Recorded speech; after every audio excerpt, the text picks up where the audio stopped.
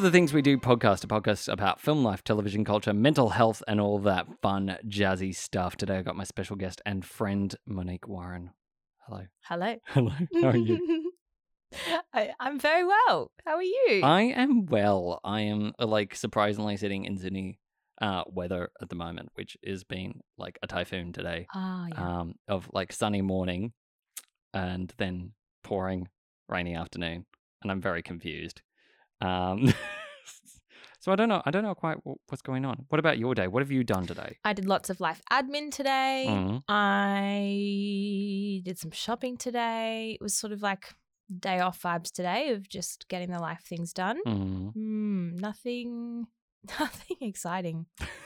Look, isn't that the best way of being an adult? Suppose so. Doing chores. Yeah. Wow, that's the best. So when you're not doing chores and you're not doing life admin, what are you normally doing? Because I imagine the people on the internet want to know who you are and what you do.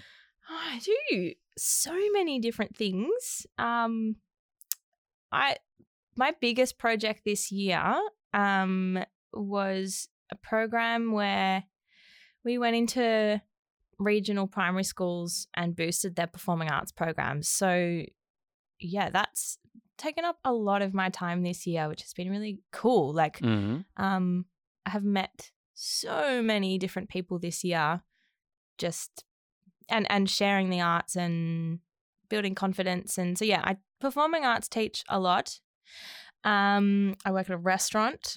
And I do other actory sort of things, and I'm in a play at the moment that we're not performing at the moment, but we will be performing again next year. Yeah, I just sort of go from project to project and do different creative things, I suppose, is what I do day to day. That's awesome. Was that kind of where you saw your life trajectory going? Maybe. I suppose as part of the stepping stones, I've been involved in sort of performing arts teaching since I graduated high school. So yeah, and I've actually just stopped doing kids parties. Ooh. Like saw that leaving my life, and then it left my life. So yeah, I suppose so. I reckon I'll be teaching for maybe the rest of my life in some capacity. So you like educating people, basically. I think it's more I like to connect with people, and I like to help people connect with each other. I don't know that it's necessarily about education, because I think if that was the case, I would go to a teaching degree and be like a school teacher. Yeah. Was this like starting your career and basically little Monique, which years go by? What was it always to be a serious actor, or was it always to be a comedic actor, or like to what aspect of like performing sort of drew you into it? As a kid, it was definitely singing, but not necessarily like pop star singing, although I was a huge Australian Idol fan as a kid. Really? Yeah, Blaster in the past. Yeah, loved it. And then I don't know, I just sort of fell into more theatrical, musical theatre stuff as a teenager, and then I studied music theatre, and now I have those skills and I love those skills, but I don't know right now anyway that music theatre is like the big goal. I think I've always wanted to do a bit of everything because it's all a bit of fun, generally speaking. I don't have a clear answer to that question, actually. Interesting. I don't know. Yeah. I mean, I like that you don't have a clear answer, because I feel like people who have a clear answer, like it's very defined. They've clearly thought about it for a long time. I mean, I think it's more that there's just so many different things that I like to do or I want to do. I think that's what it is, and life's long, so I will hopefully get to do lots of them. I mean, what are some of the things that you want to do? What are some of the things that you're like desperate to sink your teeth into? I'm hoping for the next couple of years that I can actually write my own shows. Ooh. Yeah, and it scares me so much to write my own material, but I also want to write my own material. That's sort of like the next like creative venture. I think that if I can get my head around it, and deal with a self-critic who's like, you don't know how to write a show, Yeah. then I'll eventually write a show. But yeah, Are you a bit of a perfectionist? historically, we're moving away from it. I like that it's historic. Like, Yeah, I think lots of artists are, but I also know that it doesn't always serve me. yeah. I mean that's cool as well, because I feel like in this modern era, especially in our generation, like writing our own material is kind of what defines us, but also kind of, I guess, makes it more fun for us, because I find like all my friends currently are writing their own material. Like they're like, oh, I'm just working on my own thing at the moment. So it's kind of like the self-expressionism like time. It's just, I think, a nice way to keep the artist machine running between like bigger gigs. Yeah. I mean, I had this conversation earlier with one of my friends about commercial versus like independent art and art scene, and how I think I could never give myself up to just full-time commercial life where it's, a complete sellout of everything that I do. I love independent theater and I love independent film industry way too much, because I feel like, when you see that, especially in like sometimes on the cheap end or sometimes in the big budget end, it's kind of incredible what people create. And I think that particularly like, the COVID, it's kind of switched that, where it's like, more people appreciate independent stuff than they used to. I think the mainstream audience kind of go, oh, there's more to this than I gave it original credit for. Yeah, it's not always just getting up on stage or just grabbing a camera and giving it a go. I feel like sometimes there's that sentiment of like, oh, they're just doing things that are fun and easy on stage, and you're like, yeah. But there's also a little bit more involved than that. Yeah. I mean, do you still, and I guess when you were younger as well, did you get those people going, oh, you're one of those people when you were sort of like, oh, I want to stay in the arts and the theater and performance scene?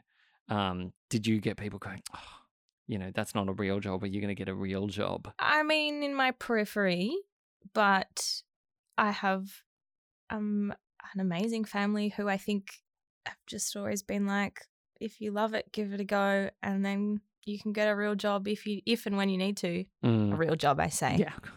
Being an artist is absolutely a real job.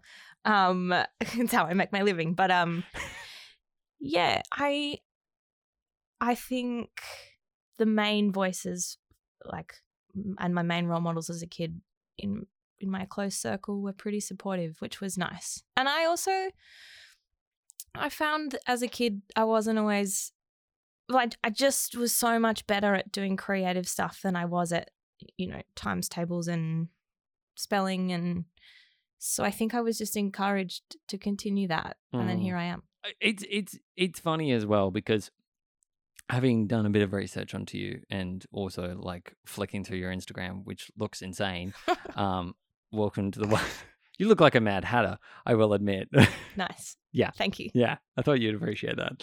Yeah. I'm actually like, I'm here for that. Thank you. But you've also got this, like, I think most people as well, like, you're like me, which is like very much driven into this industry. I always find like artists nowadays, like, I guess it's a generational thing as well, especially when like, people have just turned, 20 and they've gotten internet all up in their lives.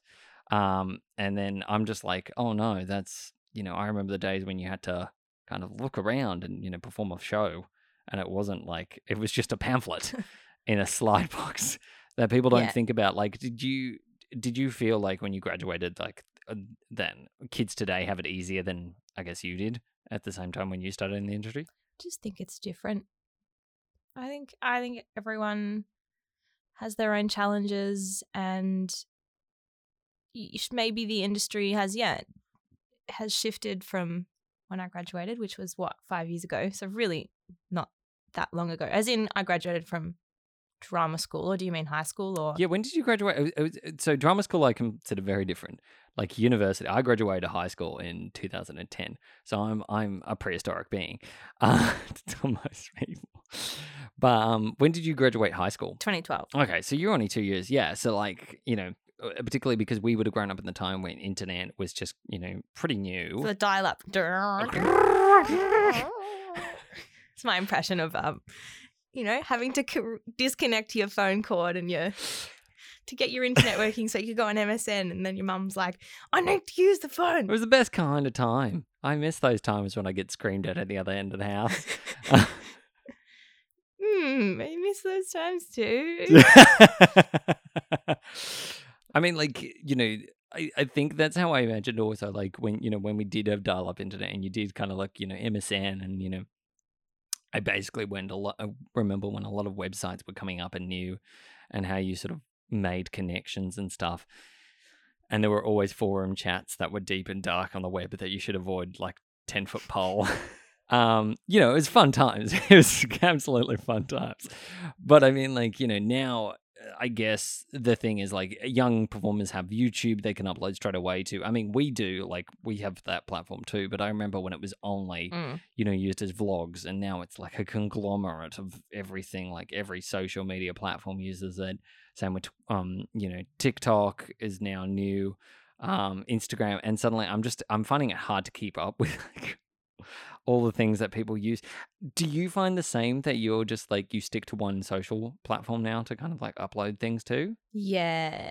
I think I would like to and will eventually go away from Instagram, but I don't even upload much anymore other than the odd Instagram post, and then, I use YouTube to send self-tapes and things. It is overwhelming though, and I think most people would say that. Yeah. Even though we're all addicted and we all love it and hate it. But I also know that it's such a useful tool for self-promotion and for connecting with people. And I mean, I don't think this is necessarily social media as much, but over the last sort of 12 months or so, I've been meeting people in person that I met online during our lockdowns, and I find that really cool. And then it's been so lovely connecting with someone and, bumping into someone. I'm like, I know you, but we've never met in person. This is so exciting. Yeah. So that, I don't know, in that way, social media has been incredible for that. Yeah. I mean, I think that's what I love about it as well. And, the advantages that have come out of COVID, because I feel like before COVID, everyone was very hesitant to use it as a like networking and social platforms, like especially Instagram and like Facebook now is used predominantly. A lot of people use that to communicate with each other, even if they don't know each other. You just kind of like message people. I mean, I love it. I think it's great. I do find like Instagram particularly overwhelming because there's a lot there's a lot to it, and it's just also like like doom scrolling. You don't want to get into that like algorithm where you're like, oh, that's right, what are my friends doing, and then you're like, oh, what have I done with my day? Like, I need to stop. That happened to me a few times in lockdown. But I mean, like, I do agree with you. I think like social media is great. It's a great like platform. I mean, you're probably better if you're going to try and advertise yourself as having a website than having an Instagram. But, like... Well, I don't know. It's necessarily better. I just think it's different. Really? Depends how you're wanting to present yourself at the time. But, you can just put your Instagram, for example, in your email signature. Yeah. As you would a website. I mean, I don't know. I haven't really particularly cultivated anything like this for myself, but when I look at other artists and see how they've done that, for me, it doesn't matter if they've got a website or just an Instagram page or a Vimeo page. Like, it's about self-expression. So if you find that that's a better medium for you, then cool. I mean, I like that. I like that answer, because it's like you don't have to stick to one. Yeah. I mean, a lot of the time I find people show reels on Vimeo or YouTube. So there's like the two things. But occasionally I do find a Facebook page which, has everyone's like, actual official stuff. What's been interesting about Facebook, and I hardly ever use it, but I did a fabulous play in Melbourne Fringe Festival, and I did actually post like once or twice on Facebook, and people who I hadn't talked to in ages, who are quite a bit older than me, like, it was a great way to connect with them. And I suppose I just had forgotten about Facebook, and then I used it, and then I was like, oh, there's a whole lot of people that I have been not connecting with that still use Facebook. Oh. Yeah. Because I do, my two favorites are TikTok and Instagram. Yeah. Which, are you a doom scroller on TikTok? No, I just like funny things and I like creative things, and then I'm like, all of a sudden I go, oh, no, we've had enough, and I stop. That's really, you have good management. Only with TikTok, really? Not with Instagram. Yeah. I think it's because, and it's a recent thing, I get a bit fatigued from all of the short clips, and it's very it's overstimulation, and then sometimes I'm like, oh, hang on, why do I feel crappy? Oh, because I've been on TikTok for 20 minutes, 2 hours, whatever. Yeah, your brain doesn't know how to comprehend all that information and keep going and keep going and keep going. It's like I've got to limit it and stop here. And I like going outside, so I do try to put my phone down. Yeah, I know. I mean, I think it's also, how did you go in particularly I know COVID's a bit of the past. Did you find you were more creative during, not at all? No, not at all. I really struggled to feel connected. Yeah, I realized that I was much less of an introvert than I always thought I was and am.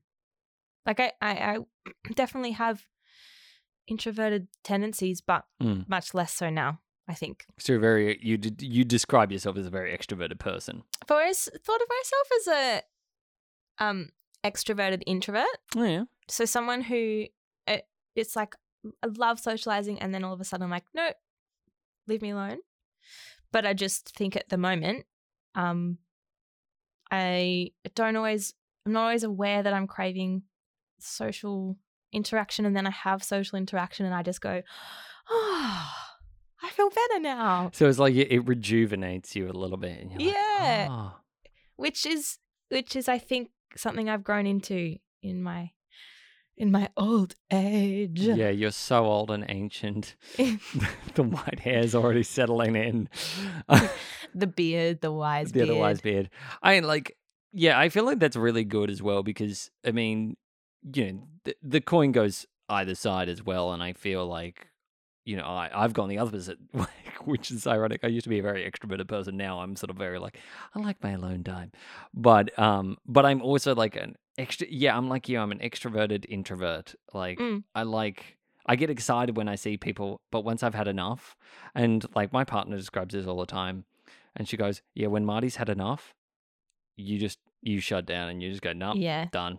Yeah. It sounds really blunt, but it's not. It's just processing, your brain needs process time.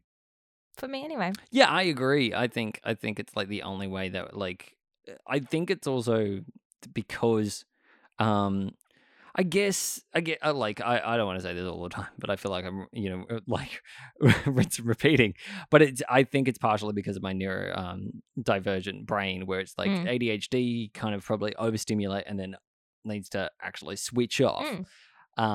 But I do find I went to this awesome thing this morning, which was I think the most inclusive thing, and it was an aquarium session at Sea Life in Disney and Disneyland, in Darling Harbour. I was like, "Ooh, that's way more exciting."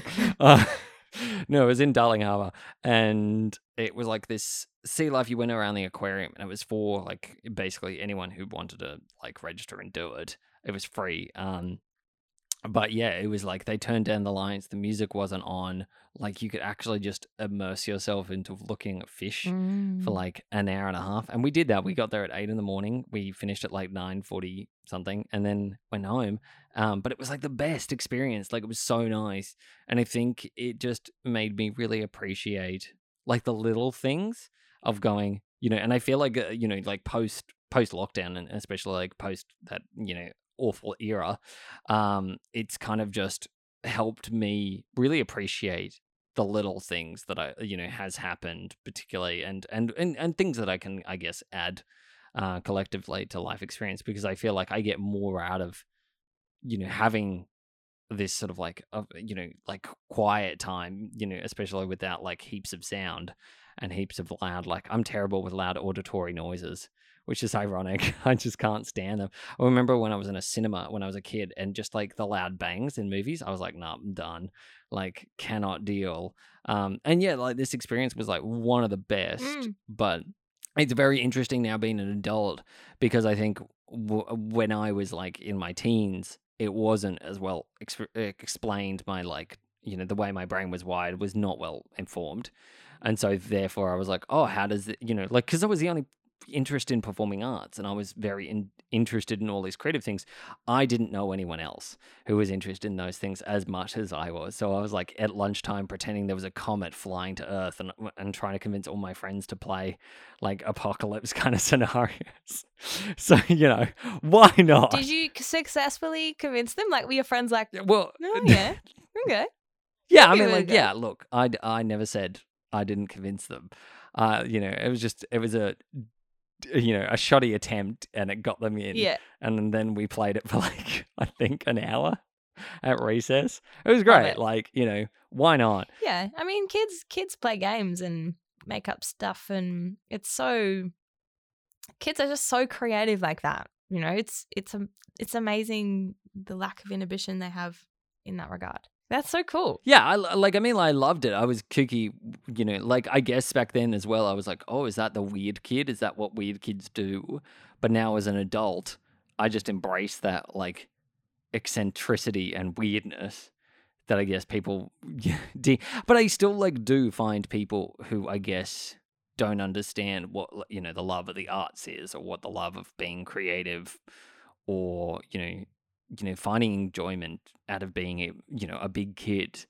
Like, I guess, do you feel like, especially with other actors, because I've noticed this, especially by loving like the arts and being, like super interested in the arts. There's like two kinds of performers or two kinds of creatives. Ones who kind of like, I guess, want this,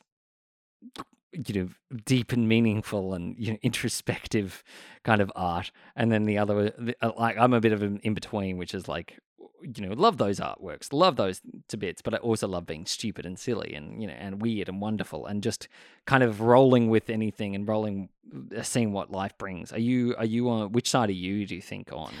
Oh, definitely the silly side. I a couple of years ago started clowning. And like one of the phrases that my teachers say is like, finding the pleasure to play. And that whole philosophy, I suppose, just has sat with me so well. And so even when I am doing, serious actor things, it's like finding the pleasure to play that serious actor stuff. And so I suppose it's not easy sometimes, but I know that I function best when at my core there's a bit of silliness and a bit of play, and that's, yeah, I just can't take it too seriously because I think, I get quite existential about the world and about life anyway, that if then my my acting philosophy is also serious, and what hope have I got?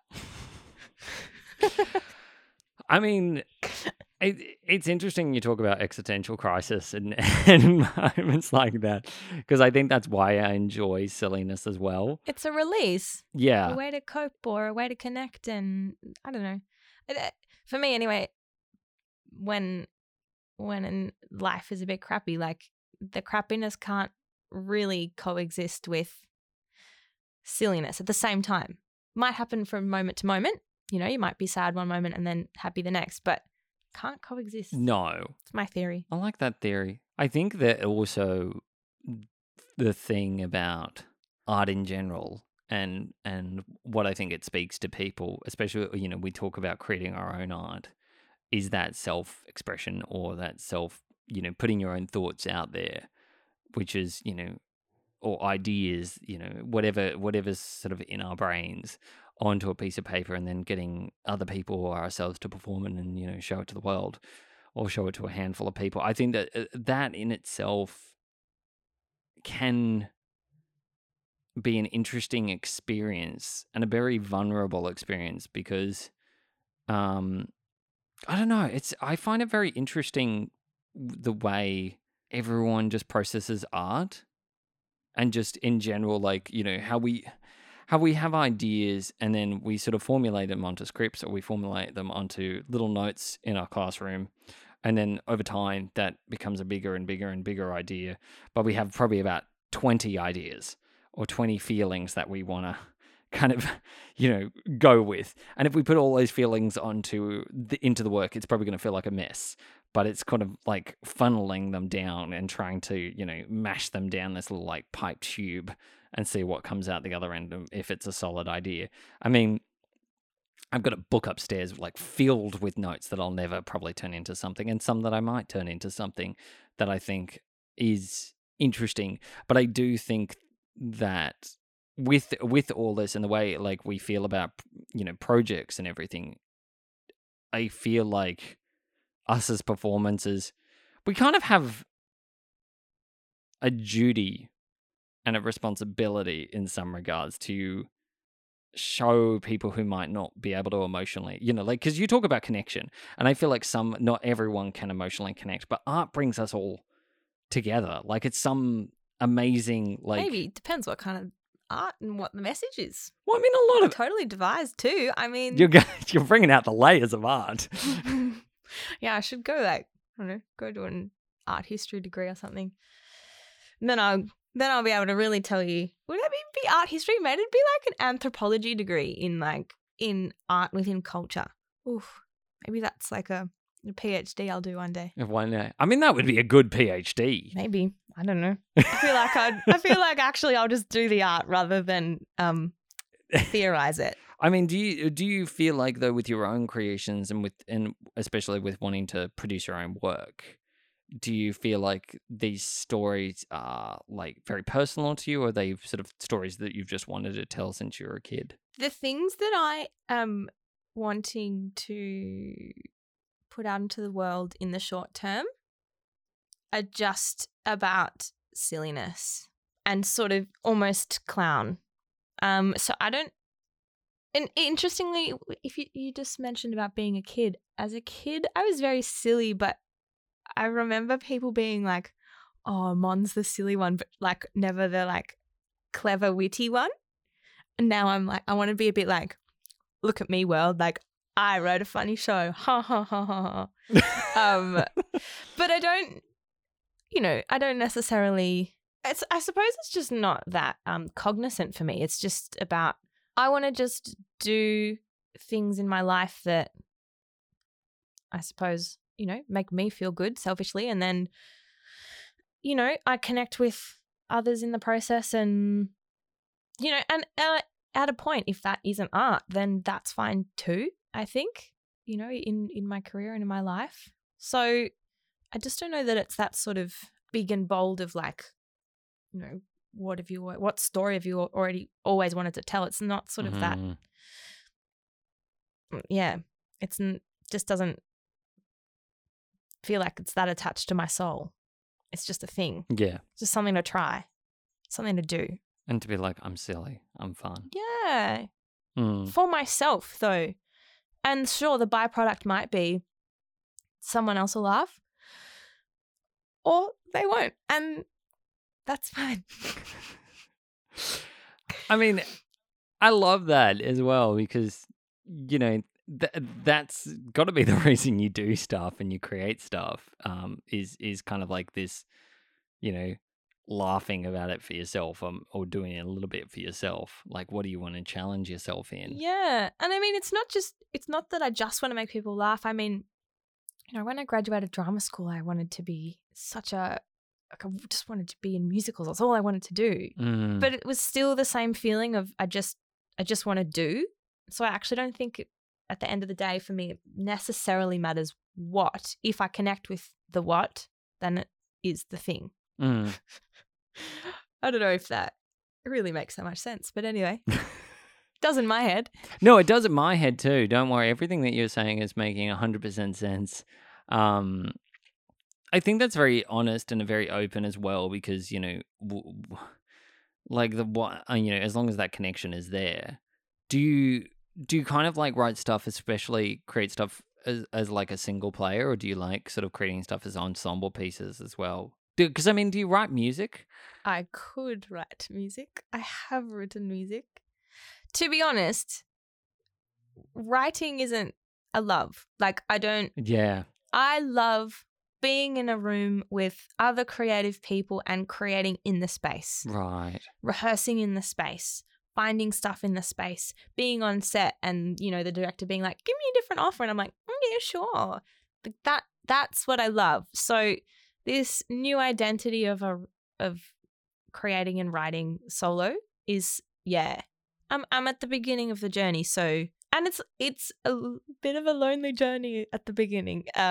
So I look forward to, slowly processing my thoughts and then slowly bringing more people on to be like, hey, can you be my director? Or, hey, can you help me do my promo? Or, whatever. If my writing ends up being for other people, maybe it'll just be for me. But I've come to a point in my artistic journey where I'm like, I have to have other things that creatively sustain me between bigger or more exciting or more interesting creative gigs or day-to-day jobs. Yeah. Because it can't all be the mundane. I like that. I mean, it's just interesting because I guess it creates a personal challenge as well. Because I guess when we write, and I don't know, my experience might be different, but whenever I write ideas, I don't think every one of them is going to be crack hot, or I send them to probably about 20 friends and go, do you think this is decent? There's a lot of, I guess, that perfectionism worry. Yeah. That critic. Which, I mean, like, I honestly and wholeheartedly say I'm one of my own worst critics. I'm very, like, self-deprecating and, overcritically analyzing my own stuff. Like, it's hard to sit down and just let it exist. Do you find, like, especially when you perform stuff and and you read other people's work, do you get more, like, I guess, imposter or like, I guess, shock syndrome, especially when you sort of want to create your own stuff? Do you look at other people's work and just think in the back of your head, I could never do something as good as this? I mean, sure, that thought is there, but I am also, like, I've become very cognizant of the things that I say to myself and say to others, can be damaging. And I'm not saying, saying to myself, I can't do that is going to ruin my life. But if I catch myself having thoughts like that, I try my best to reframe. And it's a lifelong journey with that, actually. I have this, like, iconography of a star. And so, like, on my iPad pencil, it says, you're a star. And I have several pairs of earrings that are stars. And I will often say to people, well, they've just done a show and I want to celebrate them. Or if they say a self-deprecating thing just in passing, I'll be like, no, you're a star. And I think sometimes it sounds a bit facetious, but I'm like, no, it's true, because I don't know, for me there is so much negative crap that I have to counter it with some sort of positivity. And I read somewhere once that your brain doesn't know the difference between, like, sarcasm and truth. And so, some expert out there can actually tell me whether that's actually true or not. But that has stuck with me because I go, well, if I'm giving myself sarcastic comments, then I'm going to start believing those. Yeah. But it's a journey. I'm constantly trying to reframe so that my thoughts and critiques are constructive or, not just living in, like, a toxic positivity or aren't brutal. Yeah. Did you particularly struggle with that when you were younger? Like, a lot of, self-criticism and... I think so. Yeah. And then my mid-20s, it all sort of hit me. Yeah, that's hard. But I mean, it's great that you've come out the other side and you're able to, put this reinforce these sort of, like, self, measures and, I guess, like, self-improvement. And just, I'm really at peace with the fact that it's probably always going to have to do it. I'm always going to have to self-manage the critic, which a couple of years ago, I was like, no, I just want to be happy. Yeah. Anyway, for me, I have to just always work at it. Yeah. I mean, like, it's interesting as well because, and I think I look back at my previous self and my younger self, especially when I was trying to be an artist when I was in my 20s and I graduated school, and did, TAFE and everything. And I was like, suddenly had my first full-time job and I was like, oh, I'm amazing. I'm the best. And, like, look at me and how great I am. And I know everything better than everyone else. I didn't. I would like to say I did not. But I had a lot of like self-improvement and self-learning to do, and like a lot of that came from also self-love and not really loving my, like, and I came to this realization, about a year ago, but I really sort of like thought about it more so now that I remember when I was younger, because I used art and particularly like, imagination games and stuff, I really used that as a way to connect to people. And because I think I really struggled with not connecting. I loved connecting and making people feel positive and making people laugh and, and being silly. And I hated not being able to do that. And I got really worried that I wasn't, like important or, at all in anything. And I think it was like quite a damaging time. But I think also like, self-improvement actually, ironically came out of lockdown for me because I was able to have, I lived on my own for 2 years. So I had some time away from everything where, I felt like my world was crumbling apart and, I could, focus on me and actually do some self-improvement of like, well, why everyone reacting this way? Why is like this way? How am I going to improve myself as a person, but not change fundamentally, the core values I have, which is very different to, I guess, how I manage like anxiety or, bouts of self-criticism or, bouts of depression, like things like that. And it's like, how do I manage all these things? And go, well, my friends don't want to hear all the time that I'm, like, oh, this is shit and this is shit. Like, you don't want to spread negativity. And I was like, well, how do I just go, this is great. This is great. I'm happy here. I'm happy here. And, as you say, it's not an overnight thing where you're suddenly like, yay. I didn't wake up one day and sort of suddenly see roses, but, I definitely gone through, quite a number of years of self journey and self-care to get here. And I think it also helps like meeting all you people and, like getting to connect with you guys, because it's like you meet when you start connecting. It goes back to that root of connecting. When you connect with people, you just see so many different perspectives. And like, I only have one perspective. I, value that. I only know it from my own lens. But that's why we ask questions. I feel like that's the key lesson I have taken away from this entire journey in like, 6 or 7 years since I kind of went to that realization. Because, otherwise it was just flicking people away and, saying I'm way better at this than you are, and, making worse off than, realizing those are, like things that you want to connect and grow with people.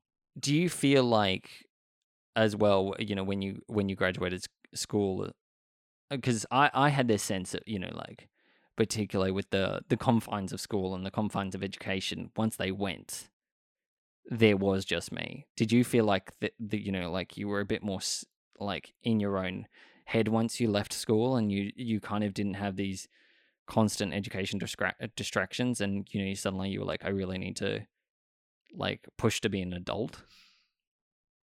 I don't know that I've ever consciously thought of that. If anything, out of recent years, I'm pushing to be more of a child. And it's funny because now as we talk about it, often when I teach really young kids, they'll say, I'll ask how old I am. And then I reply with, well, how old are you? And they'll be like, I'm 7. And I'll be like, can I be 7? And they're like, no. I'm like, why not? Why can't I pick? So I don't feel like I necessarily have had that sense graduating high school that I was desperate to be an adult. Mm. I mean, maybe, but that's not really something that's entered my self-reflection at all.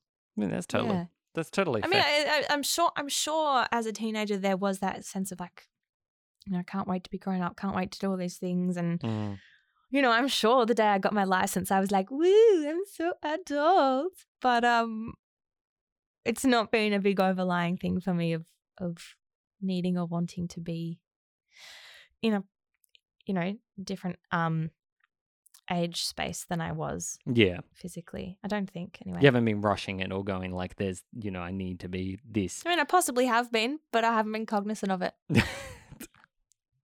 I like that as well. I mean, I love the fact that you are a big child as well, like that you embrace your silliness. We try. It's hard sometimes. I mean, it's also like, it's that constant battle, isn't it? Yeah. But, I mean, do you feel now, and you mentioned, do you feel way more on top of it? Because I feel like your entire personality is just silly. On top of what? Well, on top of your silliness and clownishness. No, I feel like a baby clown. You feel like a baby clown. I'm totally a baby clown. But I feel more at ease to be who I am, I suppose. And I think I was already heading that way, and I, have some beautiful friends that bring this out of me. But for me, actually coming into clowning and like starting to learn the craft has really helped me just be like, say that. What's that classic thing of like, you are enough. I don't necessarily use that language for myself, but I do think that that's part of what clowning has given me is, all I've got is me. So let's try just be it. Because I want to talk a bit about, the fact that you did children's parties and the fact that you did clowning. I mean, too big, because you talk about like, oh, I've left that chapter of, children's parties behind. Which is so funny because 2 weeks ago, my friend was like, my kids' party work is desperate for someone to fill in this afternoon. Are you free? And I was like, yes, I'm free. And I literally retired, and then I was like, fine, I'll do kids' parties. Just because I have free time at the moment. So I was like, oh, fine. But the intention is not to do kids' parties if possible. I mean, did you enjoy it for the years? Like, was it a fun? Yeah, absolutely. Because children are hilarious most of the time. I mean, what was the most interesting parties that you went to? Like, did you have to dress up as characters, or did you kind of just like what did it involve? I have done all sorts of different parties, but most recently I was doing princess parties. And look, I did find that quite hard at times. Like, I fit into the sort of princess mold quite easily in that I'm tall and lean and white and put some mascara on me and a wig, and I look like Elsa, like, found that a little bit tricky. I suppose just in general I'd find it really interesting, going and just not knowing what sort of party you were going to get, because some parties you'd have parents who just be like, let you just do your thing and let their kids just have a good time, and it's all just about everyone just enjoying each other's company and being silly and having a sing and playing games, and then there'd be parties where parents really want you to do something really specific, and that's fine, but it doesn't always necessarily work for the 3-year-olds in front of you because, sometimes, well, not sometimes, 3-year-olds can't focus for an hour and a half, for example. It was a great people watching exercise. Nothing is springing to mind of like a particular party, but I'm sure they were. If I went through my journals, I'm sure there'd be, went to this party, it was crazy, oh my God. But it's gone from my brain. I love that though. I mean, it's interesting that you raised the fact that, like, did you feel like parents were, as particularly when you sort of said, oh, I fit into this Elsa kind of thing particularly, was that an identity crisis there, or was it just kind of weird because it didn't match your personality? Elsa was certainly my favorite princess because the costume, there was no no corset and I could wear boots rather than heels. And also, like, I quite like singing Elsa's songs because they are, you know, like Into the Unknown is a little bit gutsier than, I don't know, what do some of the other ones sing? I really can't remember now. Gosh, my brain is just like, no, you don't do that anymore. Stop thinking about it. But yeah, I did find sometimes, you know, if I was dressing up as Cinderella or Rapunzel and I, you know, did look in sort of Disney terms beautiful, towards the end, I was like, I don't really like this. It doesn't feel good for people to be, maybe this is a really like privileged, shitty thing to say, but it doesn't feel good anymore for people to value me just on what I look like and be like, oh my gosh, wow, you're so pretty. I'm like, thanks. But, you know, what I suppose I value in other people or try to value in other people is not just what they look like. Yeah. I think that's that. I think, and at the end of the day, I think that's part of why I have stepped away from kids' parties because, yeah, that sort of superficiality, although it's part of our society and our culture, it just was becoming too much to do every week. Yeah. But gosh, kids' parties are also hilarious. Like, I've had some great times and I learnt so much. And I remember because I first did kids' parties when I graduated high school straight away. Oh, wow. I was doing disco parties and I used to get so anxious, you know, knocking on someone's door and being like, hi, here I am for a kids' party. Please love me. Whereas now I go into a party and be like, hi, here I am. Hope you like me. You know, that's been really like gratifying, I suppose, to just not have that anxiety anymore. Yeah. It's a shift. I've grown. You've grown. Look at that. I'm feeling that's also great because it's interesting that you mentioned the superficial thing. It's hard with our profession. Being an actor is, for me anyway, a visual medium. Yeah. But I mean, like, that's probably why I lent to radio as well because, like, and I fell in love with radio and radio plays because you never knew what anyone looked like. So your brain could imagine, and it was based entirely on performance. I don't know. I love and hate like a lot of it. I think beauty standards are completely wrong and subverted and not honest and true. And it's complicated. It's complicated. I mean, also because I guess I have, you know, the slightly, you know, privileged position, but, you know, I do photography, so therefore I have a huge judgment on photoshopped images, and I don't touch Photoshop with a million years. Like, I only use Lightroom to adjust colors, and, you know, half the photos I take, actually all the photos I take, I've never altered any of them, are 100% of how people look. And I think that has gotten me a lot more respect from, you know, female identifying people and women, you know, particularly because it's like, I just think they look forward to seeing not adjusted body images and stuff like that. And I think that's a very sort of like male gaze view though, isn't it? Yeah. Yeah, to have something so manicured and airbrushed. No? Yeah. I think that's what sort of intrigued me about you as well, because, you know, your entire social is just kooky and crazy and doesn't feel like, you know, it's interesting, you know, like it doesn't feel glitz and glamour, or, you know, it just feels kooky and silly and, you know, and fun. And I think a lot of the time when I see performance outlines, especially, you know, female outlines, it is very catered to a generalized male gaze audience.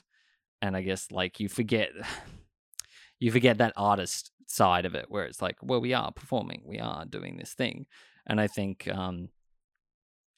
there's, you know, like, I'm not saying people shouldn't look pretty or elegant if they want to, but I don't think. Well, I mean, I have and I do also still, but it's complicated. Yeah. It's not as straightforward, and I feel like it's hard on kids, especially going in with that expectation of, you know, being adults, because, you know, like I talk about it often, but like my cousin's kids are very much like very close to me, and they're like 10 and 13, and one of them's non-binary, and talking to me about like, you know, queer identity and, you know, and not conforming. And it's funny because I talk to them all about, like, you know, friends I know and my own experiences in the community and everything, and I just try to give them like positive reinforcement. And you know, they live in Canberra, so you know, like, I don't know what Canberra's scene is like, but I know Sydney's scene, you know, particularly in the 90s and the early 2000s, was completely different to what it is now, where it's like so many people I know are just like so open. I'm like, I wish I had that kind of level of, I guess, not worry and not fear of like being who I was and being different and being embracing every aspect of myself. And I think as adults, you know, there's you know, like, you know, you're saying that about kids parties and being like, oh, okay, I'm going to move away and, you know, and do other things because I don't want to sort of, I guess, you know, I don't want to be that, like, kids always saying that as well, but, you know, for yourself moving away, I don't want to, you know, do it. It's really, like, it shouldn't be noble, but it does feel a bit noble. Yeah, I mean, it's a choice, especially in music theatre. There are so many roles, and Disney is a big part of that. Yeah. And I'm not saying I never will, and I don't, because I definitely do, you know, and can present like that. But I suppose truly there was just a big shift in me from clowning, and it just opened up this minefield for me of like, it was the instigating event, I suppose, of, hang on, why am I in high heels? You know, at this event, I'm not comfortable. So, and you know, these other people, predominantly men, are not in high heels. So why am I? And also, just meeting different people and not just being part of, you know, a small group of people. I do have and hope to have continually in my life a wide range of people that I interact with, both in my closer circles and my wider circles, you know, of different ages and different way that they identify, and different, you know, different cultures. And I don't know, just becomes exhausting if you're worried about skincare all the time, for me personally. Yeah. I mean, were you doing clowning basically at the same time, and that was the incentive reason to drop kids parties? Yeah. No, at the time I was doing it was a Captain Starlight, the Royal Children's Hospital. Oh, wow. Yeah, and like that was great, and it was sort of a trial by fire a little bit in clowning, and I definitely, that was a great job. Like, I learned a lot about myself in that job. But it's how I got into actually wanting to learn about the craft of clowning a bit more, and my clown teacher was my colleague at work, and I only went back to kids' parties because I lost a few jobs during the pandemic, and so I was like, oh, okay, I'll go back to kids' parties. Mm-hmm. And I loved it for a hot minute, you know, and then I just knew that I needed to not do it anymore. I mean, what does clowning entail as well? Like, what? Oh, I'm really not an expert. I'm still a baby clown. My understanding of it at this point in time is very much about the actor-audience relationship. So the clown wanting to play with the audience and make the audience laugh, and, you know, experiencing the flop together. And I'm still figuring it out, but it's about play and silliness and inner child work, and but it's so much about audience. Like, there's this amazing clip of what's Mr. Bean's name? Rowan Atkinson. Oh, Rowan Atkinson. Yeah. And this clip at one, like, a huge sporting event, and they're in a big stadium, and there's like an orchestra, and he's playing the piano, and, you know, he fucks it up because he's a clown and he can't do it, but he's just like so hopeful and like living his best life and having the best time, and it's hilarious. I mean, his entire motif is to play to the audience as well. Yeah, that's exactly right, and that, for me, that's what clowning has been about. Do you think mime would interest you then, like doing some mime classes? I don't really know anything about mime, but maybe I'll do anything. I love go to class. Because, I mean, like, one of my favorite, like, things about comedy is physical comedy. I've always been a very physical human. And I love being silly with, like, my body, which is always kind of like whether, and I think as a kid, I just, I would practice, falling over, Nice. doing the slapstick, hitting the wall first with your hand, making the sound of the thud, Yeah. and then just landing your head calmly on the back of your hand, It's like magic. and then falling off the wall, which I scared my mother a few times, like, wholeheartedly. Think I've injured myself, Yeah. but I hadn't. But like I did an ATYP course, which is Australian Theatre for Young People, and I did like a week's course where it was about clowning and it was about comedy, and I loved it. I thought it was like the bee's knees. I loved like twisting my body into like different positions where I could be like, oh, okay, I'm like this jester with a hunchback and everything, and I thought that was so cool. And I think I've always sort of like, I love comedy. I think it's just kind of like the thing that I remember growing up and going to the hospital. And I used to have a very big fear of clowns. Yeah. Still kind of like hate clowns a little bit. Like there's something, it's not like people who do clowning, but I just hate the makeup. And I think it's because it's terrifying. Yeah. Yeah, clowns get a bad rap like that. It's just a thing. It's just something about that. It's like masks. But I always felt, loved the appreciation because they would come to the children's hospital, which was Westmead Children's Hospital, and they would come and entertain the kids. And I often say, my partner and I discuss regularly that I should go and do that and entertain kids at because it's as you say, it's the bee's knees of helping small children feel better about themselves. But do you think with your own like style, do you think you're gonna like become like, do you take inspiration from Rowan Atkinson as a role model, or do you have particular role models that of clowning or particular like styles of comedy that you love? Like I've got lots of role models. I don't actually know I'm going to end up being like a comedian. It's like clowning and playfulness is just, I suppose, a way of acting that's just really sat with me. And I just find it really useful.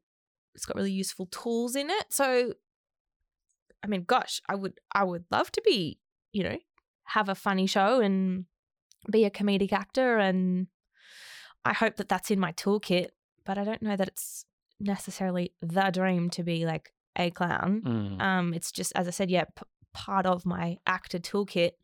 But in terms of role models, there's this magnificent actor, French actor called Camille Catin. I feel like, sorry, French speakers, I might have really butchered that one. But anyway, she's hilarious. She has this movie where she is convinced that she's going to marry Prince Harry. She goes to London from Paris to marry Prince Harry and does some like crazy shit that hasn't been pre-organized. Like it's sort of mockumentary, documentary style filming. So she's a bit of a inspiration. I try to see as much theatre as possible, and I love seeing people just own their power on stage. And I've seen Virginia Gay twice this year on stage. I saw Cyrano and Boom Cac Panto, and I was just like so here for how much she just had amazing grounded presence. Power on stage was so cool. So she's totally an inspiration at the moment. Who's your inspiration at the moment?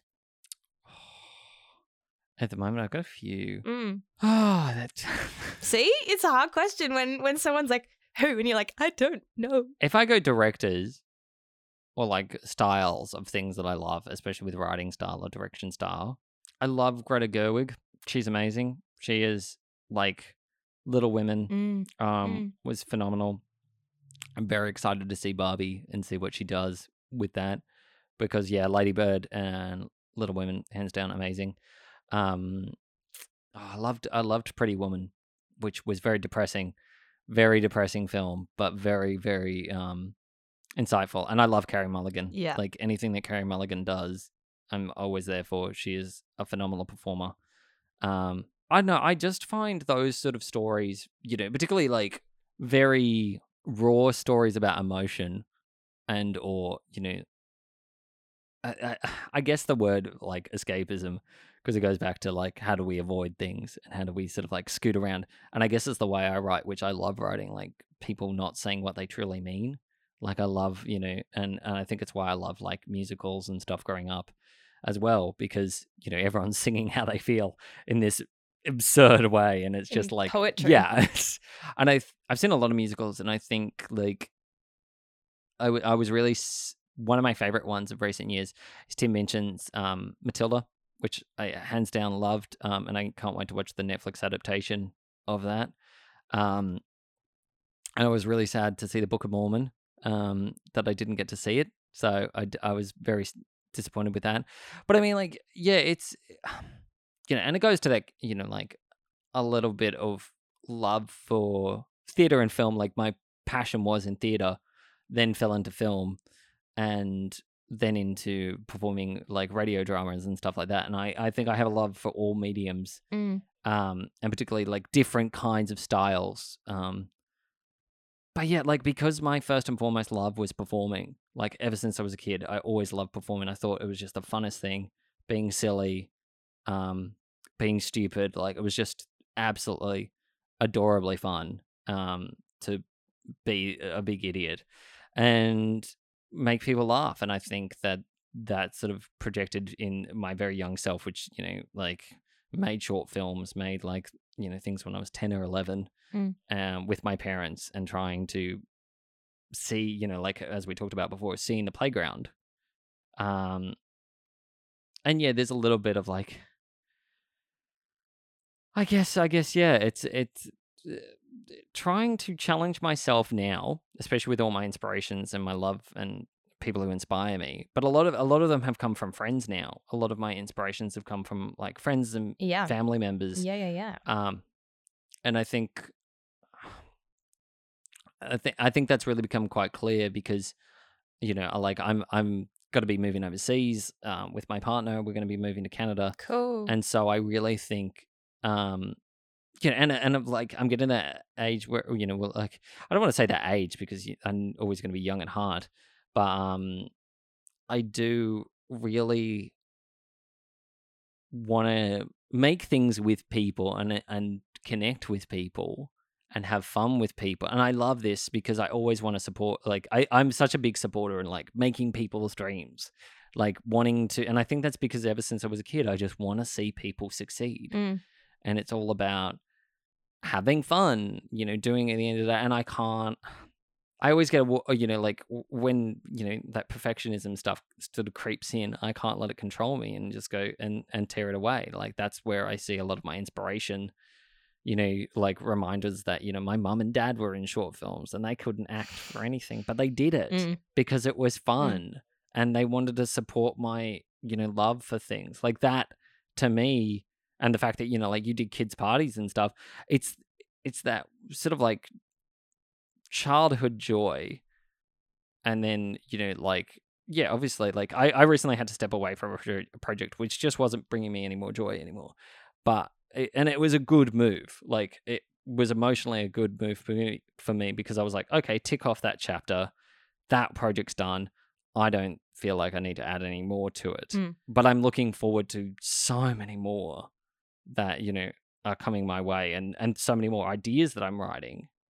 And that's kind of like that's where I get there's no straight answer. That's a very long-winded answer as well, but like I think at the end of the day, maybe what we're talking about is that life is inspiration, and so if you can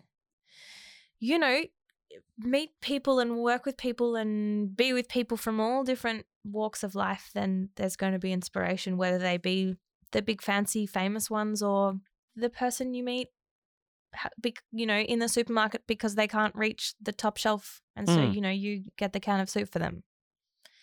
Like it is I suppose about paying attention to the people around you for that, like all kinds of inspiration, isn't it? I was thinking about this actually, just because those that know me well know that I'm quite obsessed with my sister, and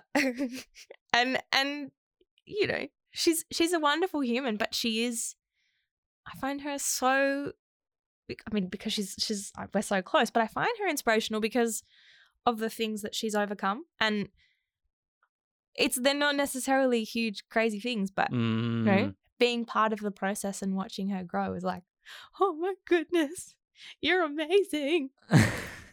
It's nice. It's very nice.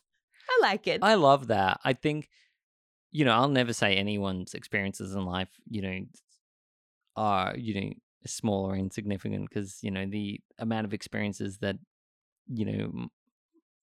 I talk about with my family and my partner and I, it's like you and your sister, I just get excited for every achievement, even in the last 2 years.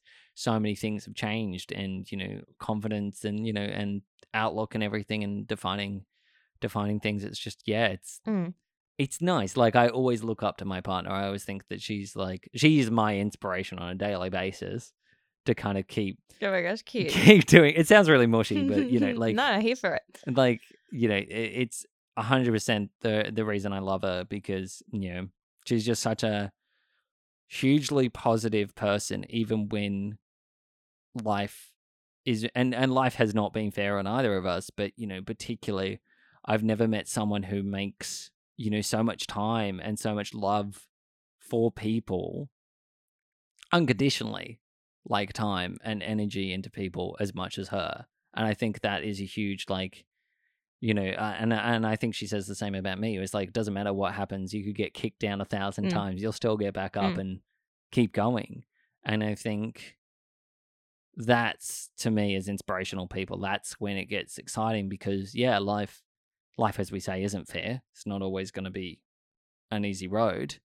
But at the end of the day, it's those connections, it's those moments, it's those things that we make people smile. And, they're, like the moments you have with your sister and the moments I've heard from you today, those are the moments we live for. Those are the things that we get excited for. And I believe that everyone has a story. Doesn't matter how insignificant or silly it sounds. Everyone has a story. Everyone's important. Which is crazy, because if we try to transcribe and write all 8 billion of us, like, wow. And then think about all the future, oh my goodness, all the future people. And because we have positioned ourselves as very important beings on this world. Like, humans are like, we're the most important. Rah, rah, rah. I'm not quite sure what I'm saying, but I'm just like, my brain is just like, wow. I think I'm coming to terms with just right now in this interview of how many people exist and have existed and will exist. It's like, oh. It's overwhelming. Like, that's just occurred to me. Can I just the ripe old age of 28, realizing that I cannot comprehend what 8 billion people looks like. Just don't think about it on a daily basis. Okay. I'll just keep it to right here, right now, and then I'll never think about it again. La, la, la, la, la. This is the rule I share, is there are a lot of creatures under the sea that we will never see. Oh my gosh, I know, right? How cool. I know. It's nuts. I actually, no, on a cool note, I saw a dugong this morning. Did you now? Yeah, I did. Oh yeah, the aquarium. Yeah, so cool. So fucking cool. Yeah. And I just I watched it eat this morning. I was like, oh my God, no one ever sees this shit. Nice. I need to be there at 8 a.m. to watch a dugong eat. It was a good experience, but yeah, I try not to think. I think I had it's funny, it was years ago, but I had that existential crisis of we're all mortal. And I literally had to talk myself out of it for 5 minutes. I was like, it's fine. It's fine. We're here. We're alive. It doesn't matter. But I was like, oh my God, my own mortality. Nice. That's a big one. Yeah, I know. It's the little brain, the little voice in my head. I soften it occasionally. Yeah. But no, I mean, before we wrap up, before we sort of end on a high note. Yeah. I feel like it's been a roller coaster of an interview, and I kind of loved every second of it. Has it now? Okay, that's exciting. What? Well, you have more data to compare it. I haven't been doing your interviews, so if it's a roller coaster, cool. That's true. No, I think you've done great today. I think you're phenomenal. Oh no. It's not about how I've done. I just mean I have nothing to compare it against. That's true. This is our first interview together, you know? You've done many of these. I have. I mean, it's very scary now. I've done over 100 and I'm just like, I know. what is my life? It's amazing. Here's my question for you. Okay. If you could tell your past self, your young self, advice that you have now and lessons that you have learnt, what would you tell young Mon? What a great question. It'd be something about intuition, knowing that I know the answers. Yeah, I think I, as a kid and as a teenager, was a really good girl. You know, I followed the rules and did what I was told to do, but sometimes that was at a detriment, and I didn't necessarily listen to what my needs were. And you know, this is probably a lifelong thing, and a very human thing. But I probably would say to, you know, like 14-year-old Mon, you know the answers, and it's okay to act on how you feel. I love that. But it's the same as before about the self-critic. Like, that's something I think I will be forever reminding myself. No, I love that. I you know, I will say this, and this isn't kind of with any sort of like, you know, input from you, but I think you are an awesome person. You are very Thank you so much.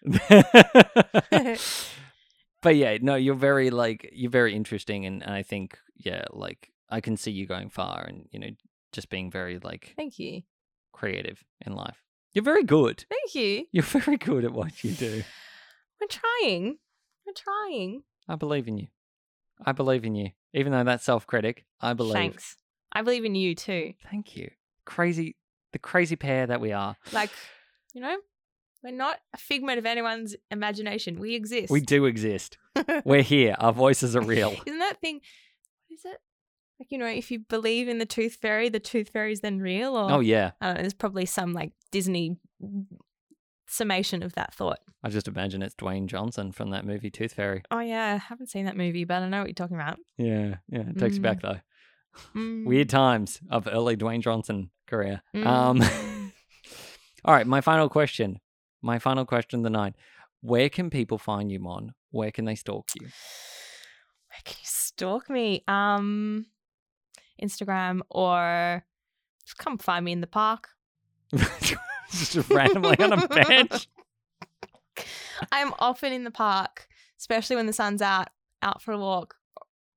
Come find me in the park, anyone. Come say hi. I love a chat. Come say hi. It'd be great. No. I don't know. I don't like this question, which, you know, that is an interesting thing in itself, because I would like to be more comfortable with self-promotion.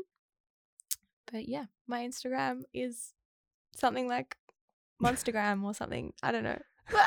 It will be in the bio. Oh, okay. You've really like uncovered a bit of a raw spot for me. I'm like, ooh. But actually, here's some self-promotion. I am part of a play called Pillow Fight, and we have a few different tour dates that haven't been finalized, but we are doing some fun performances next year. So if you want to see a wonderful play by Laura Lethlean about patriarchy, sex and power and consent, search Pillow Fight and you'll see me in that. That's how you can stalk me. That's fucking cool. Yeah. The Anchor is a wonderful theatre company in Melbourne. But yeah, it's magnificent play. I feel so incredibly grateful to have been a part of it, and we had a lot of fun putting it together, lots of silliness, but, you know, heavy play too, which I sort of love, being part of a, you know, wider conversation. I really hope it comes to Sydney when True. and if, because that would be awesome to see. If you want to make that happen, I'll be there. I'll talk to my people. I'll make it happen. Great. But no, it was an absolute pleasure talking to you tonight. Right back at you. Thank you. And if you want to go and check out more episodes of the things we do, you can check them out on Apple and Spotify. I'll be speaking with another guest next week, and I'll speak to you all later. Goodbye. Bye.